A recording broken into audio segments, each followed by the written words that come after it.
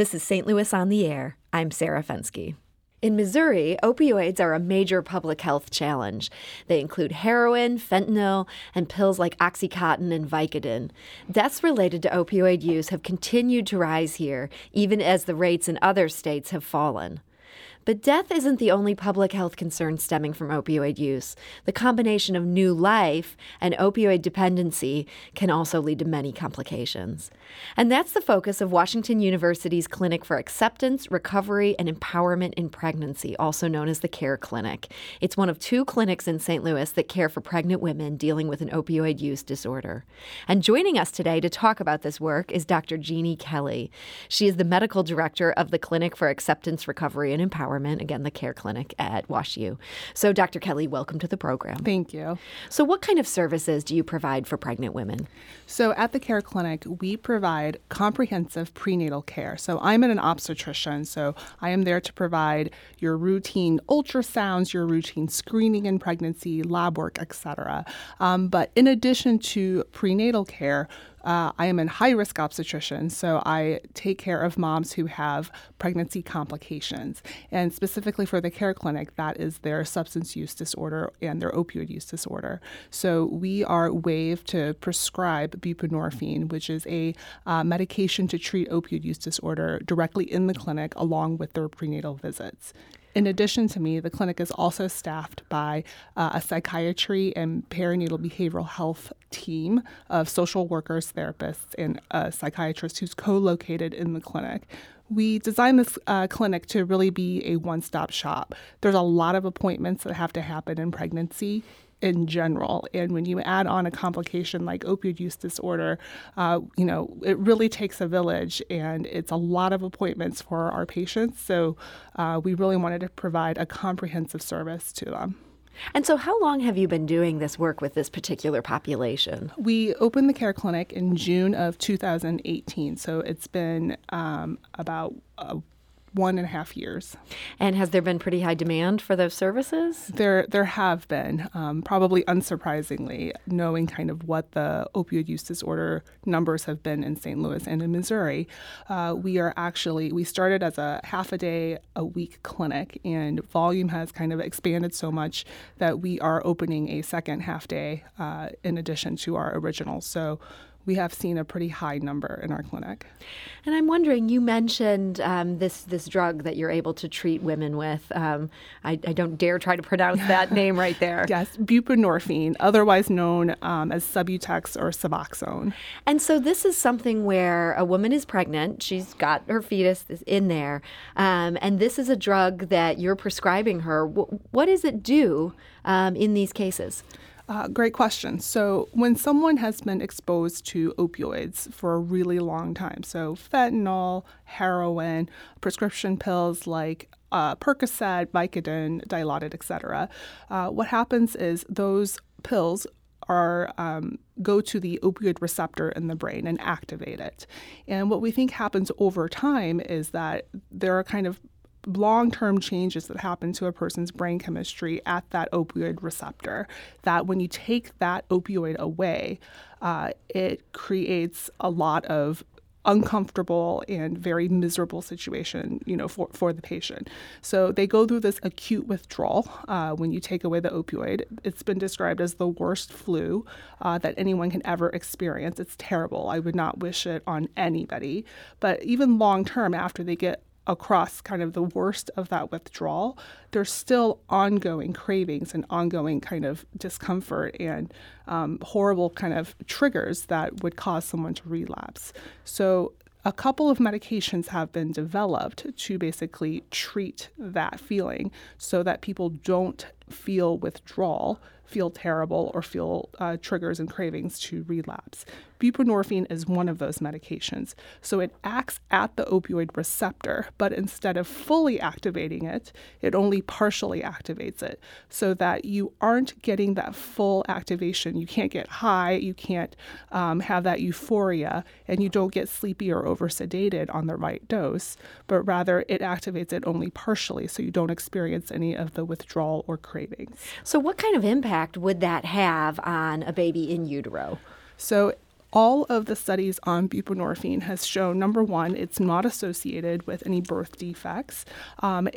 Because it removes the mom from kind of that opioid use and misuse environment, they're no longer waking up every day thinking, gosh, where am I going to get my heroin? Where am I going to get the fentanyl, to avoid the horrible feeling of withdrawal? Because they no longer have to be in those environments. They are removed from those other illicit drug use, dangerous environments where there's prostitution, rape, violence, and abuse. They're removed from those environments. They're also removed, the risk of overdose is greatly decreased for these moms. So it actually prolongs pregnancies. The rates of preterm birth, preterm delivery really go down. The size of the babies, so they're no longer growth restricted because they're not exposed to this other illicit drug use, and it keeps mom and babies together in custody. So all of the outcomes that we've seen for buprenorphine and pregnancy have been shown to benefit the baby.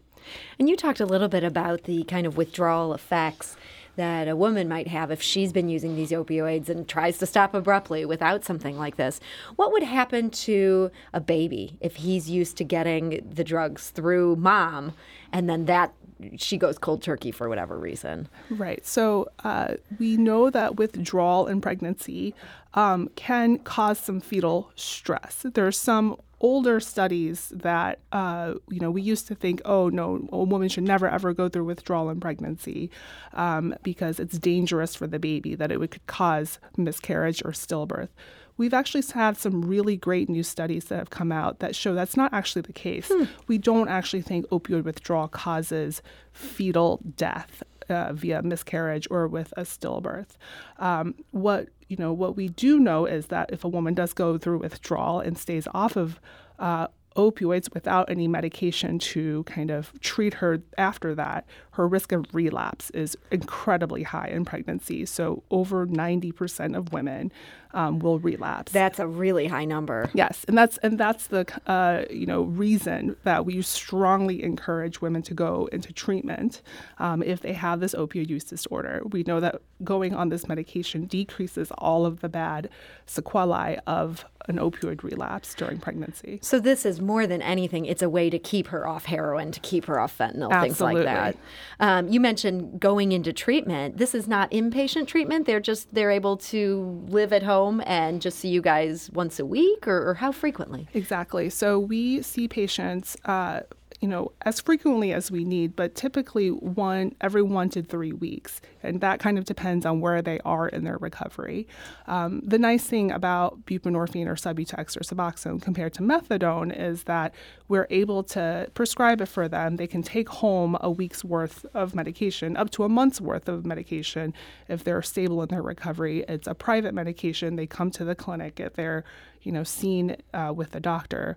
For methadone, it's a wonderful medication that has been shown to have great benefit in pregnancy and outside of pregnancy, but it's a lot for our moms. It's a lot for anybody. It's a clinic that you have to go to every single day, stand in line with a lot of people that may be from a part of your life that triggers a lot of relapse and can be traumatic for a lot of our moms with kiddos.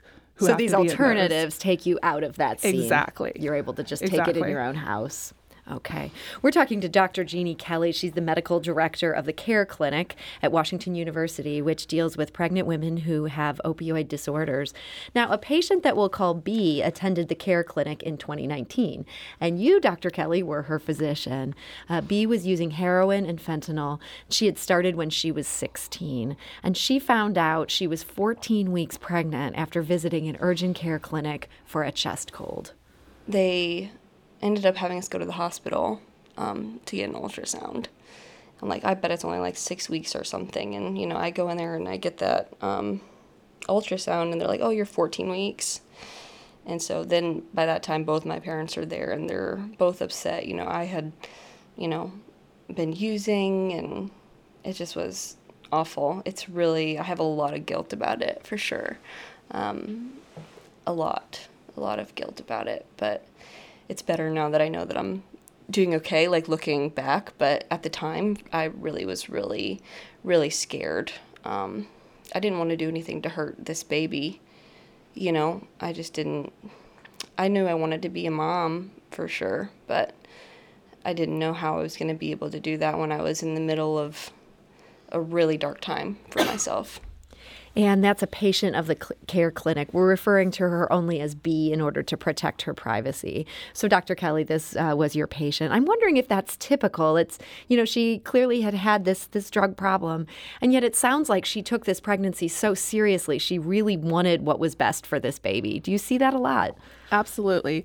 I tell my trainees, you know, the way that we treat opioid use disorder in our clinic, it's almost like cheating. Our patients are pregnant. They're super motivated. Even if they've never set foot in the hospital before, they have this huge motivator to come get medical care, to become healthy, because they understand, you know, they have something to live for, something to look forward to. Something to kind of start planning for the future. And that is a huge benefit to us, to really pull them into medical care and gain their trust and form a hopefully ongoing relationship with them. So we heard B saying that she had been using heroin and fentanyl for 14 weeks. What kind of impact does that have when you're getting somebody come into the clinic and they're already that far along? So I think it's almost cheating to kind of have this clinic to fight this opioid use disorder and to treat them. I tell my residents all the time, you know, we have a really strong motivator in our patients in that they're pregnant. They have this reason to look to the future, to start planning for their future, and to think about tomorrow, which is not a situation that many of my colleagues who treat opioid use disorder outside of pregnancy have. I find that our patients really are motivated, and it's really our opportunity to step in, connect them to medical care, and really form a trusting relationship with the patient. And is 14 weeks early enough in a pregnancy that there's still a good chance this baby's going to be fine? Absolutely. At 14 weeks, we're cheering if a patient comes in. You sometimes get them much yes, later. Much later. Sometimes they come in and deliver, and that's their first, visit with us in the healthcare system. So, you know, we are always playing catch up if that's the case. But someone coming to us in the first trimester or, you know, early second trimester, even, we are really happy to see them because we have a lot of time to make a huge difference. Now, in B's conversation with St. Louis Public Radio reporter Sarah Fenton last year, B talked about what it was like to have you as a physician. She's been so inspirational to me, and just the fact that she was there from like the very beginning of like, it's almost, you know, I feel like this is my real recovery, you know what I mean?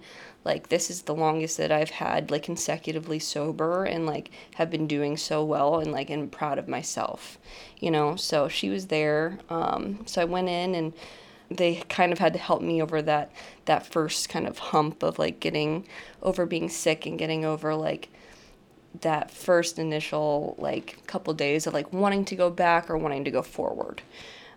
With recovery, you know, for me, that's how it is. You know, it's like this internal battle. But I knew that I had something to push me forward. And that's a patient at the care clinic that we're referring to only as B in order to protect her privacy. She talked about that really important first hump. Is that something that you see for the women that you deal with? That's kind of the hardest part right there? Yes. It's, you know, we all have established patterns, and when you've kind of gotten yourself into a rut, it's really hard to get out of it. I find that first sort of impression that we make on our patients, that those first couple of weeks are probably the most vulnerable time. And if we can kind of keep them coming, if we can really reach out and hold them and keep them coming back into our medical care, once they get the medication on board, once they kind of come out of the most serious and severe, you know, part of their disease, they become stable, much like any other medical disease. It's just just a disease that we continue treating throughout their pregnancy. So B said some wonderful things about you, but I wonder how many times you have a patient where it feels like a promising situation and then you just see they can't end up hanging with it. Pregnancy doesn't end up becoming this life-changing thing. Does that happen a lot? It does happen, and it's something that we always have to keep in mind. These are patients sometimes who have had untreated opioid disorder for years. And, you know, we can't pretend that we are magicians and superheroes who can kind of sweep in and change everything with one or two medical visits. It's a journey, and it's a conversation that we have with our patients. I'm a strong believer that a relapse is a part of their recovery. We know that patients have an average of up to 6 times of relapses before they achieve long-term sobriety. That's not a failure. That is just part of the journey that everyone has to take into long-term recovery. It's a stigmatized disease. We don't kick people out of clinics for, if they're diabetic and they come in and their sugars are completely out of control. That's not we don't judge people for that. We don't kick them out of medical care. If someone has high blood pressure and they come in and they haven't been taking their blood pressure medications, that's also not a reason, to discontinue someone's medical care. I think it's important to explain to our patients, we feel the same way about, illicit drug use. People do relapse. That is, we are all human. We know that is something that happens, but that doesn't preclude someone from, moving forward with their recovery. Now, Bea told our reporter that during her visits to the clinic, she met with a team that was a nurse, a case manager, a physician, and a resident doctor. And she said that the support of the physicians and the nurses at the clinic helped her achieve goals she never thought possible. I think I had mentioned that I said that I couldn't do it, that I couldn't be here and stay sober and be okay. And I have, so she's given me like this sense that I'm so much stronger than what I thought I was, and I'm able to put everything in perspective. And I've given up so many things that are like nothing to me now that would have been so important to me before I had her. And it's just so indescribable. And I've done so many things that I told myself I was never going to be able to do. And I'm just like so proud of myself. And whenever I'm here at the clinic too, like they've told me recently, like how proud they are of me and my journey, and how well I've been doing. And that it feels so good to hear that, not only from my family, but also like my whole team. Like they're like my whole team of like these supportive women that have helped me get through this, and I'll just be forever grateful. And that's, again, Bea, a patient at the Care Clinic who we're referring to just as that single initial. I'm wondering, how long after a pregnancy do you end up seeing patients like Bea? So at our clinic, I see patients as an obstetrician up to 6 weeks postpartum, and we continue to prescribe for them at that time, making sure they're meeting all of their postpartum medical milestones, but obviously also checking in with them. Postpartum is a really vulnerable time. I think, I'm a mom. I think anybody who has had a baby knows that postpartum time is super hard. And if you have any pre-existing depression, anxiety, any other sort of mental health diseases, it's really, really hard, and those relapse quite a bit. And so all of that is very triggering for our patients for their own drug use relapses. After 6 weeks, we transition them to our psychiatrist. So this is the same psychiatrist who's co-located in our clinic. So same staff, same location, just a different physician. And so as of right now, we are indefinitely following all of these patients. So you're not giving up on these women? No, we really want to see our patients through their full recovery. And, unfortunately, a lot of our patients lose their insurance 60 days after they give birth because they have Medicaid. And we really struggled with that in the beginning. We didn't know what to do for these patients. They can't pay for medications, much less their clinic visits. But as of right now, we have funding from the United Way, who helps pay for all of their visits and all of their medications to continue on in their recovery process for the immediate future. Wow. So private funding enables them to keep getting that psychiatric help, keep getting the medication. Absolutely. That's amazing. What about for these babies? I'm wondering how their long-term prognosis compares to, say, a baby who's been exposed to alcohol in utero. So their prognosis, if mom is in treatment, is much better. We know that these babies are at risk of that withdrawal after they're born. So somewhere around 60% of our patients will have their babies go through that withdrawal. We actually have pediatricians, so the neonatologists, who are specialists in treating babies who are going through with withdrawal. They come and talk to our moms even before the baby is born to go through expectations. So all of our moms, there are no surprises after the baby's born. They know how the baby will be monitored, how the baby will be treated, and what to expect in the ICU. And for the babies, we know that getting them through that withdrawal period, is really nerve-wracking for a lot of our patients. But once they get through it, they really do wonderful. Since we keep tabs on our moms and they keep coming back for treatment, we see those babies and they are healthy, they're happy, and they, as far as we know, have very little long-term issues from this exposure if moms are in treatment and in recovery. How long is a withdrawal period typically for a baby? So that can range from a couple of days to around 3 weeks. Okay. But so it sounds like after that 3-week period, you feel really optimistic. These kids are going to be fine. Absolutely. Wow. I mean, that's got to be just the best feeling coming out of a situation where you've helped, deliver this baby. And despite everything that preceded it, that there's some really good outcomes here. Yes. It's watching a mom who has been, when she comes in dire straits, walk into our clinic with her baby who is healthy, who is under her custody, and the both of them are, in a really good place in their lives.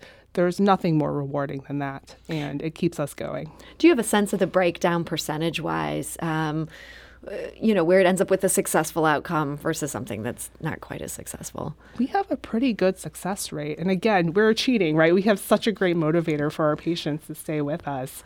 Our follow-up rate is over 80% right now for our moms. Wow. Into that postpartum period. So we think we have a pretty successful program going. Seems like a great number. Yes, we still have room for improvement. We always will.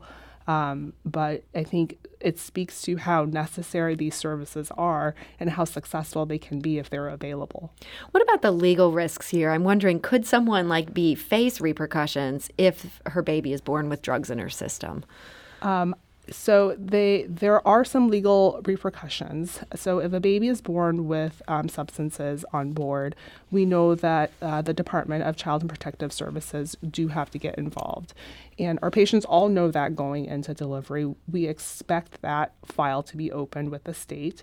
And our goal is to have that file open, have them, have our patients go through kind of the questioning saying, they're in a treatment program, they are adherent to their care, they have a safe place to bring the baby, and close that file. The state is listening to those kind of factors. Absolutely. So our whole goal is to keep mom and babies together because we think that's good for moms and that's good for babies.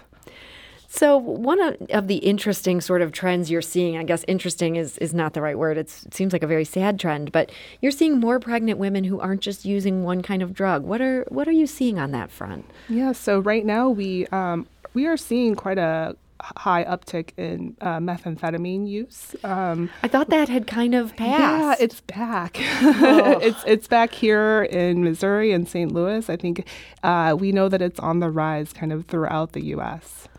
That's got to be a really troubling trend in your line of work. How does that end up complicating the treatment for these women and for the babies? So we know that, unfortunately, there's not a medication like buprenorphine or methadone that works for meth misuse. And that's tough. And it's the withdrawal from meth is really rough.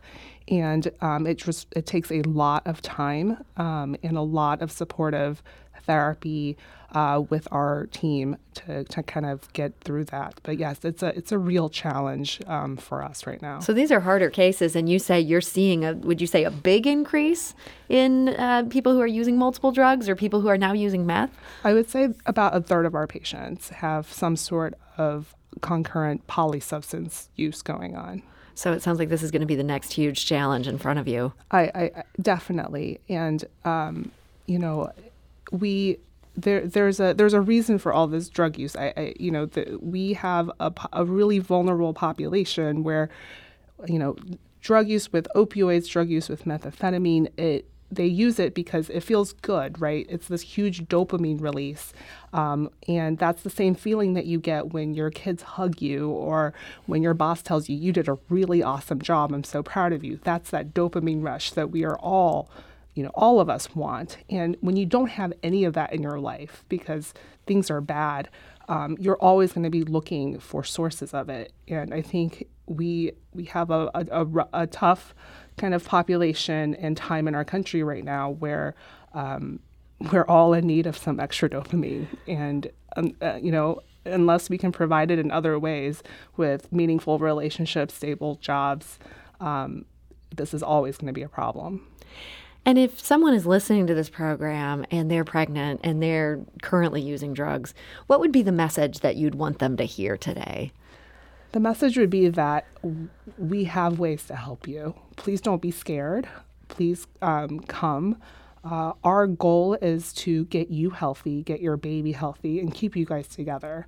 So that is our message, I think. And it sounds like you have some plans for that have really paid off for a number of women. So it's exciting to hear about the work you're doing. Dr. Jeannie Kelly, Medical Director of the Clinic for Acceptance, Recovery, and Empowerment at Washington University. Thank you for joining us today. Thank you so much.